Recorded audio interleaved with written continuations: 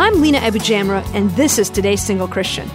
Don't ask, but every time I get on a plane, I look out the window, and within a few minutes, the tears start flowing down my face. It's a little bit embarrassing, but I suppose for a few minutes in the air, I'm finally completely unplugged, and that's when it happens. When I'm quiet enough to give God my complete attention, I'm suddenly overwhelmed by His goodness and moved by His love. Hey, when was the last time you really unplugged? If you're single, you might think that you're giving God your undivided, uninterrupted attention. But when was the last time you turned off the computer and the television, got rid of your phone, and just simply listened? No interrupting buzz, no background noise, just you and the Lord for a minute.